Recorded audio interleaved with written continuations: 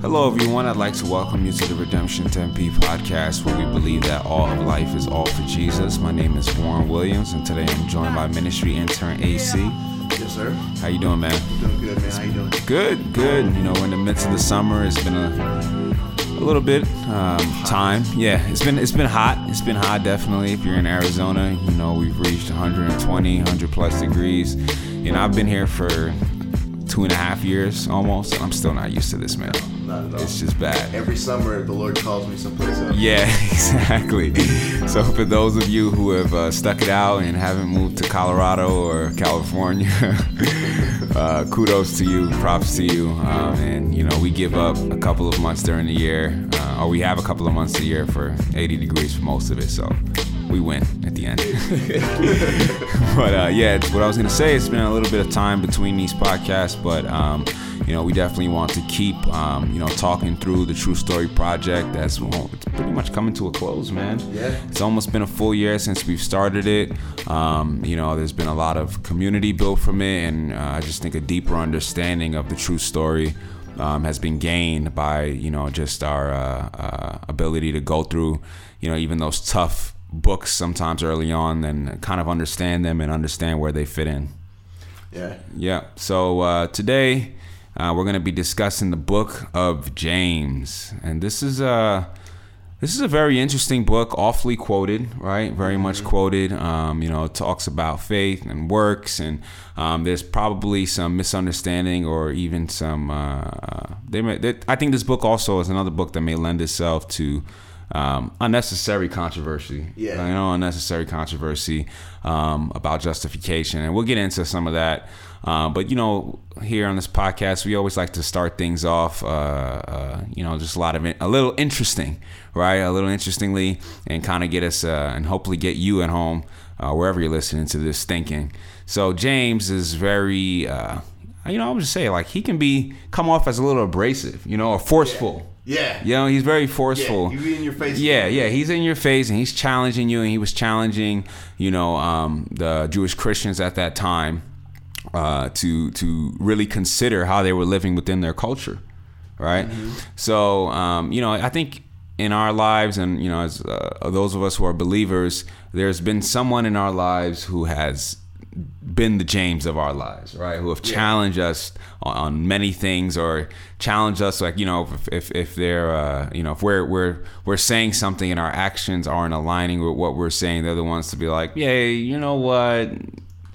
Hold on 1 second, you know, and those people, sometimes it's uncomfortable, or many times it's uncomfortable, but those people actually challenge us. They help us grow. They help us to, you know, consider our actions. Right. Yeah. So, you know, AC, who are some people in your life who have played that role of James and have challenged you and confronted you, and probably left you feeling a little comfortable? Maybe you wanted to avoid them for a little bit. Yeah. I mean, it's definitely important for all of us to have those James type people, and at times be those James type people in other people's lives. I think a memorable time for me was when I was a young Christian, a brand new Christian, going on a mission trip to Africa.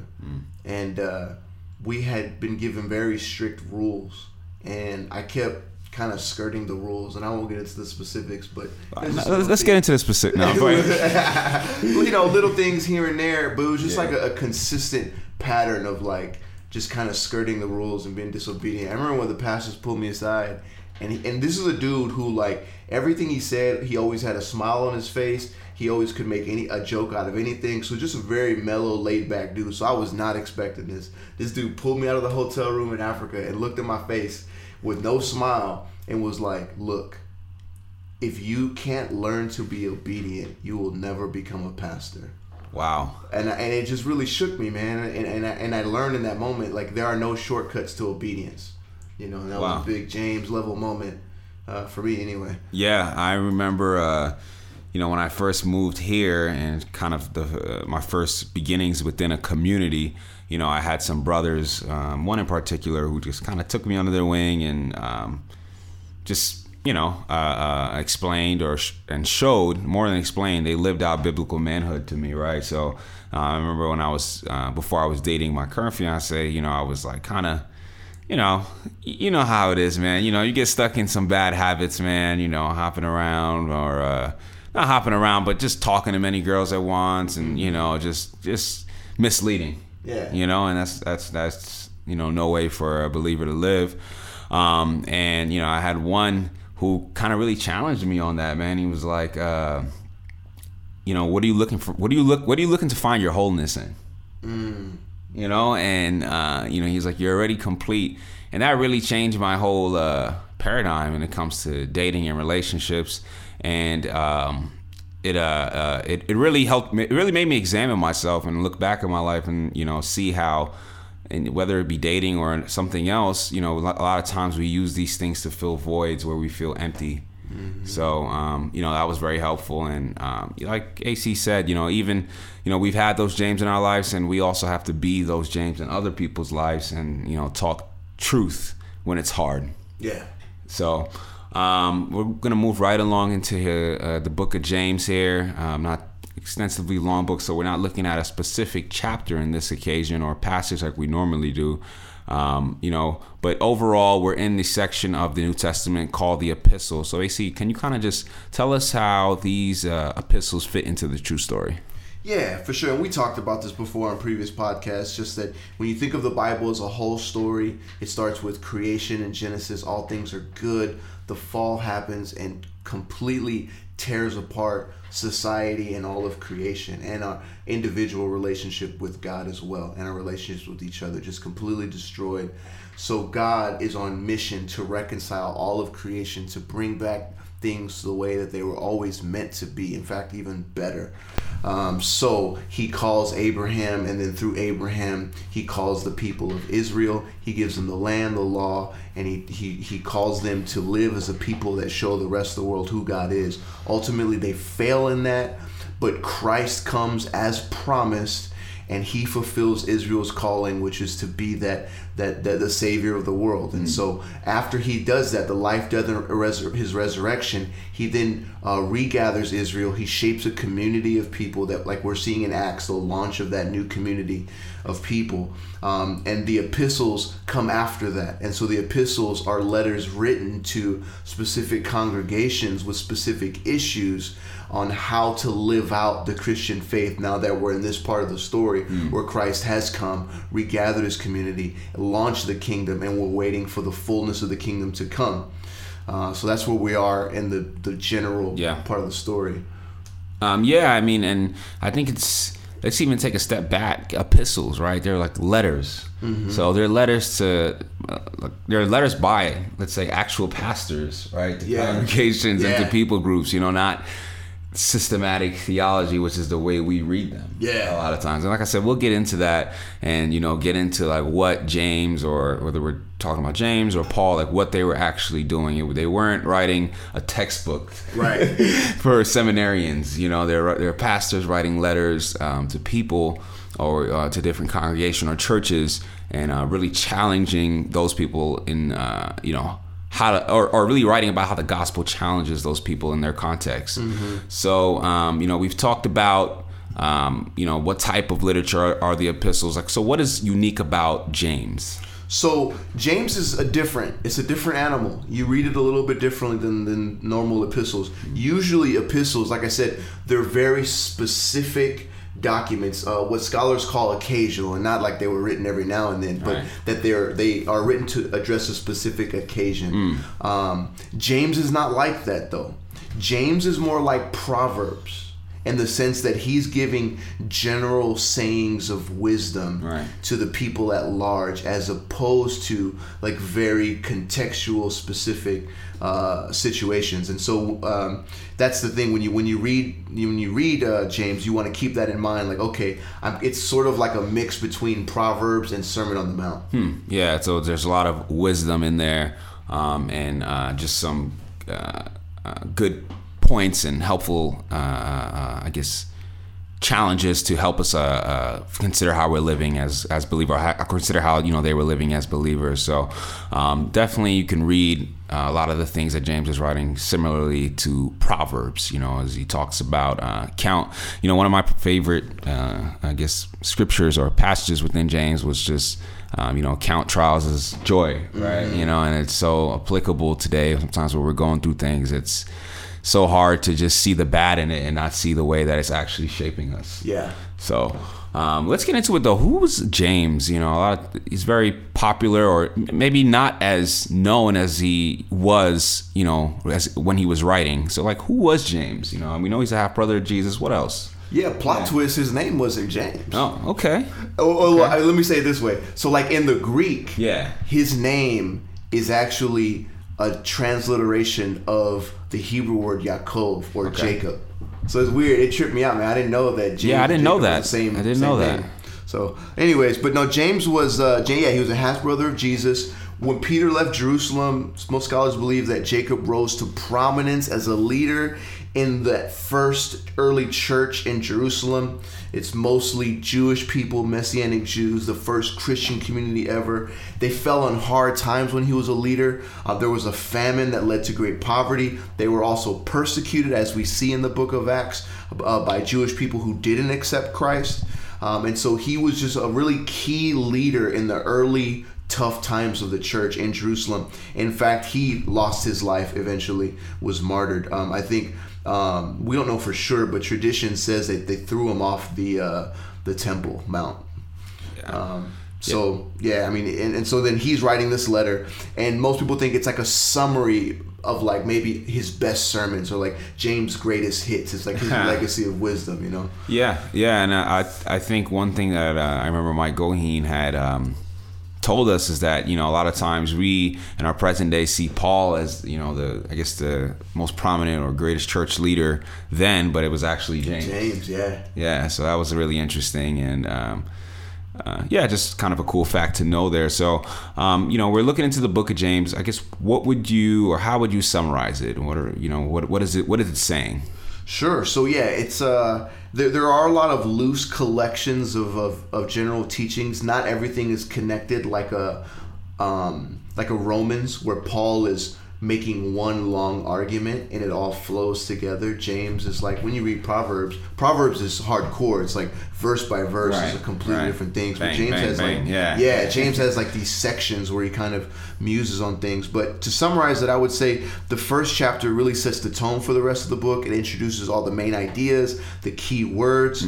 Like the word perfect is repeated 7 times. And this word perfect is not referring to like sinless perfection, but rather to wholeness. Just kind of you were talking about before. A completely integrated life where your words and actions are always consistent with who you are in Christ. And the thing is, we all are more compromised than we like to admit. You know, we say that we believe the truth. We say that we believe the gospel, but there are areas of our lives where we're inconsistent. Wow. And so God is on a mission to make us consistent, to heal us, to take us from broken, fragmented people to whole people that completely and clearly reflect his image. So this book is an assortment of teachings and sayings that address the areas where we most often don't have our faith and our actions lining up, like lying, talking about people behind their back, divisions caused by wealth and social status, showing favoritism as opposed to love. You know, we tend to show favoritism to people who can help us, and then we neglect those who can't help us, usually because they're perceived as like needy and clingy. Right. So a lot of these common areas where partiality, we show partiality, a lot of partiality. And these are areas where we all struggle with, no matter what culture and time you live in. And so that's what James is hitting on. That's really, I would say, is a summary of the book. Yeah, it's really interesting. You know, that a lot of the things that James, you know, is talking about, writing about, is still so present. Yes. Still so present. You know, you talk about the division between wealth and social status. I mean, that's even more amplified today. You know, it's a lot. It's a cause for a lot of, you know, discussion, and it's just so present. You know, it's ever so present in our current day. And you know, the same thing about favoritism and love. You know, a lot of times we fall into that trap of you know, running away from those people who are uncomfortable for us. Right. It's and the gospel is constantly challenging us on that, and you know, really convicting us, or should be convicting us, to really consider how we're living. So also we always like to go through some reading strategies for James, just so that we're placing it within a proper context and really understanding, like I said, where it fits into the story. So what are some helpful strategies for James? Yeah, I would say a couple of things. Kind of alluded to this before. First, I would say think of it as a Proverbs remix. So read this like you would read the Proverbs. Yeah. And again, just to remind everybody about Proverbs, is that Proverbs is wisdom literature. Right. And wisdom literature is a deliberate reflection on life to show people how to live before God. It's the question, okay, we're God's missional people. God's on mission to restore all of creation. He's chosen us as his people to partner with him in this mission. How do we do that? Because a list of commandments isn't sufficient to know how to navigate through all of life's complexities. In such a way that we as a community of God's people can stay faithful to our calling as lights of the nations. A list of commandments couldn't possibly address every situation. Right. We know that even in our own culture, where our laws are so convoluted and complicated, and have to anticipate every single situation that can happen. It's not possible. So, right. The legal books are so long. Right. So we need wisdom literature where it's general things that are true that we need to listen to and think about in order to be faithful to live as God's people.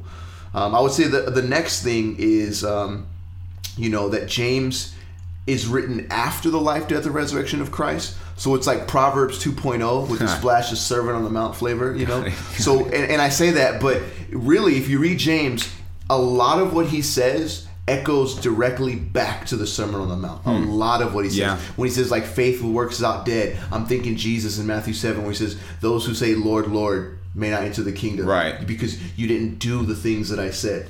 When we talk about adultery and murder, James hits on those themes. When you talk about the heart behind the law, James hits on a lot of those things. So, it can be helpful if you really want to dig into it to refer back to the Sermon on the Mount, to see where are the similarities and where James alludes to that, and read both side by side and get a fuller understanding of what's being said.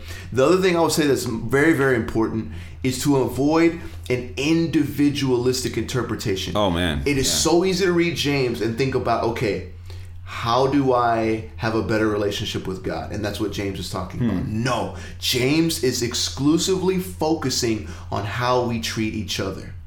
His whole thing is, you say you love God, but then your brother is in need, and you tell him, well, be warm and filled. Yeah, be warm, yeah. I'll pray for you. Yeah, I'll pray for you. I got a bunch of food in the fridge. You're hungry, but I'm going to pray for you. I'm going to pray for you. And so that's interpersonal relationships. Right. That's how we live as a community, and that's what James is addressing. So when you read the words of James and you get from section to section to these areas in our lives where we're often inconsistent in living out the gospel, don't think of them as, how can I improve my personal piety? Think of it, how can I improve the healthy community in which I live? Wow. Yeah, and I think that is just so helpful. And it's just so helpful. And a lot of times, we'll take a lot of these things and say, oh, okay, well, this is what I have to do to be good, or this is what's going to make me, a better believer. But just thinking about it as we always talk about it in redemption. Our faith is horizontal and vertical, right? Mm-hmm. So as we're reading James, we're thinking of those horizontal aspects. How can we better love our brothers? How can we better seek out those people in need and be Jesus to them, or be, just help them in their times of need. So I love that James is challenging that, and it's so appropriate for our culture today. Absolutely. It's really appropriate. So one thing we kind of talked about or alluded to in the beginning of the podcast was, James is talking a lot about works here, right? Mm-hmm. Faith and works. So like you said, he says faith without works is dead. And for some people, they're like, whoa, we don't need works. There's nothing. Our works are like dirty rags, Yeah.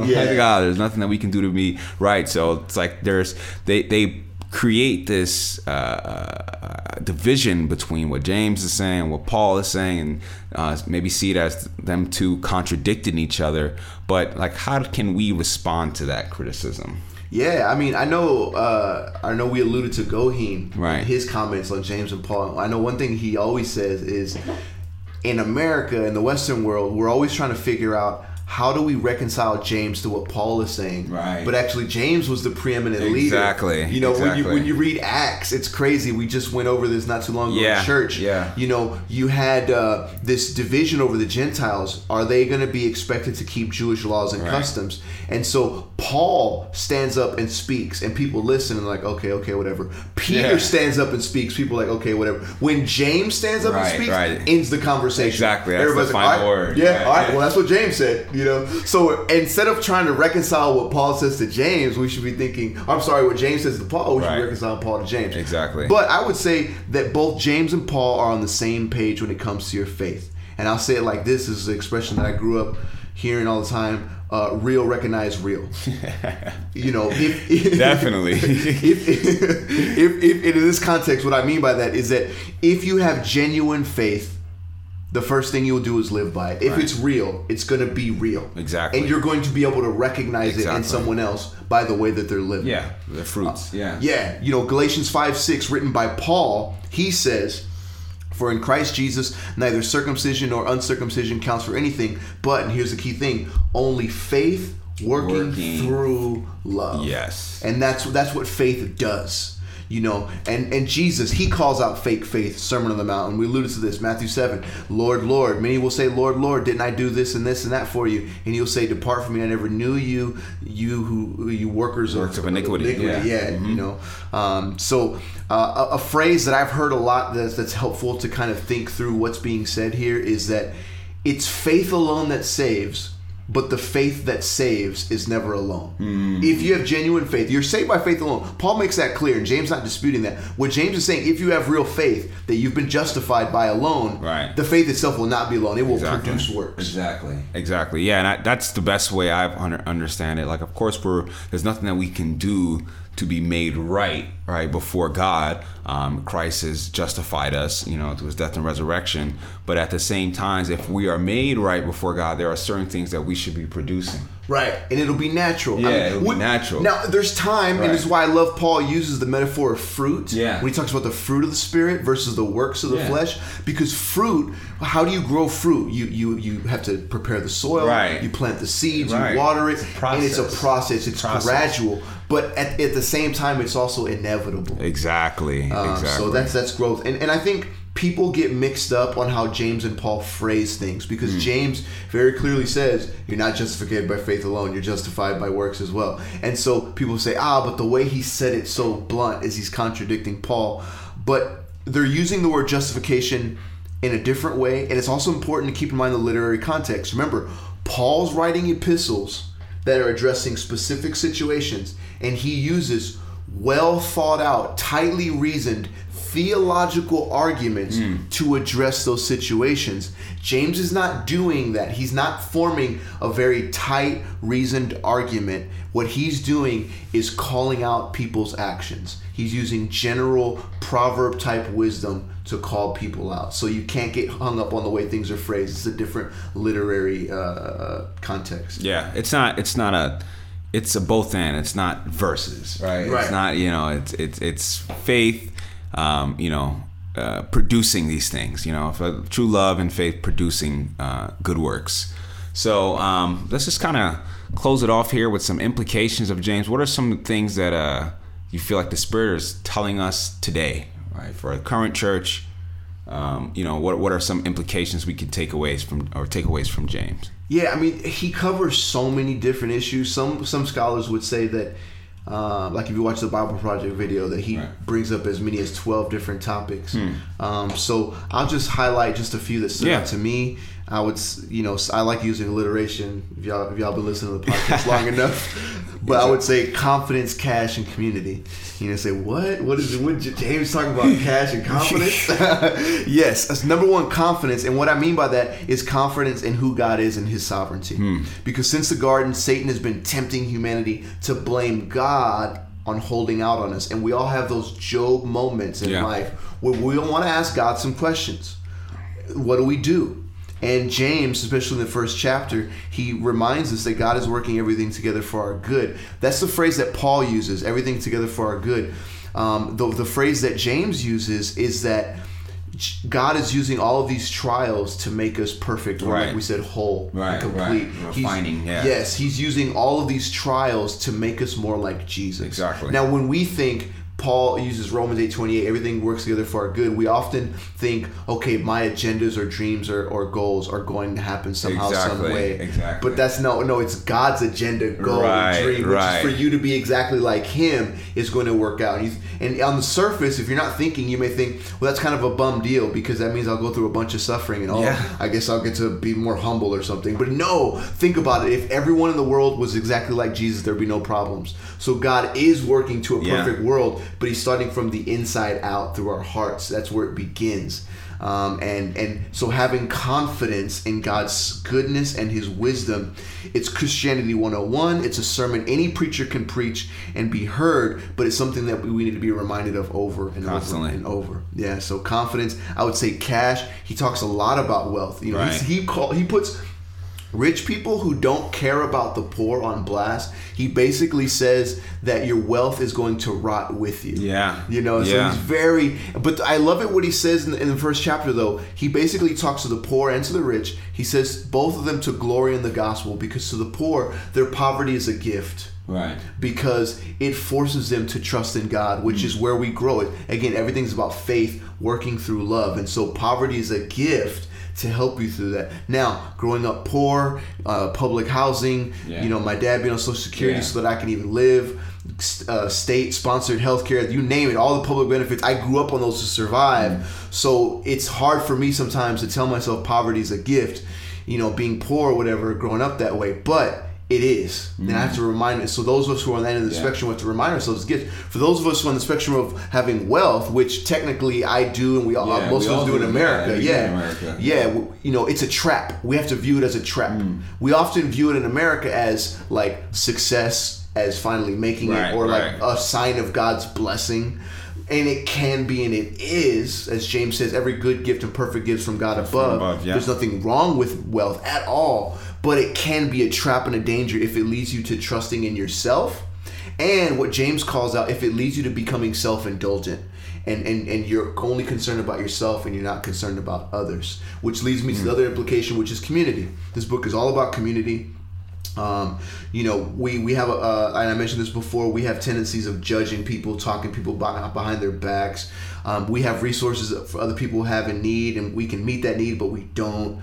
In our relationships, the people we spend time with and invite over, the people often that we think that can benefit us or we enjoy being around, as opposed to those who need us. And so they come across as needy and we're like, I don't want to deal with that right now. That type of thing. So just be thinking, reading through the book of James and thinking, what does it look like to be in a healthy community? And what's my personal responsibility to contribute to that healthy community that we're living and a part of, whether it be your RC, your job, your family, the church, hobbies and different things like that, and use James as a mirror.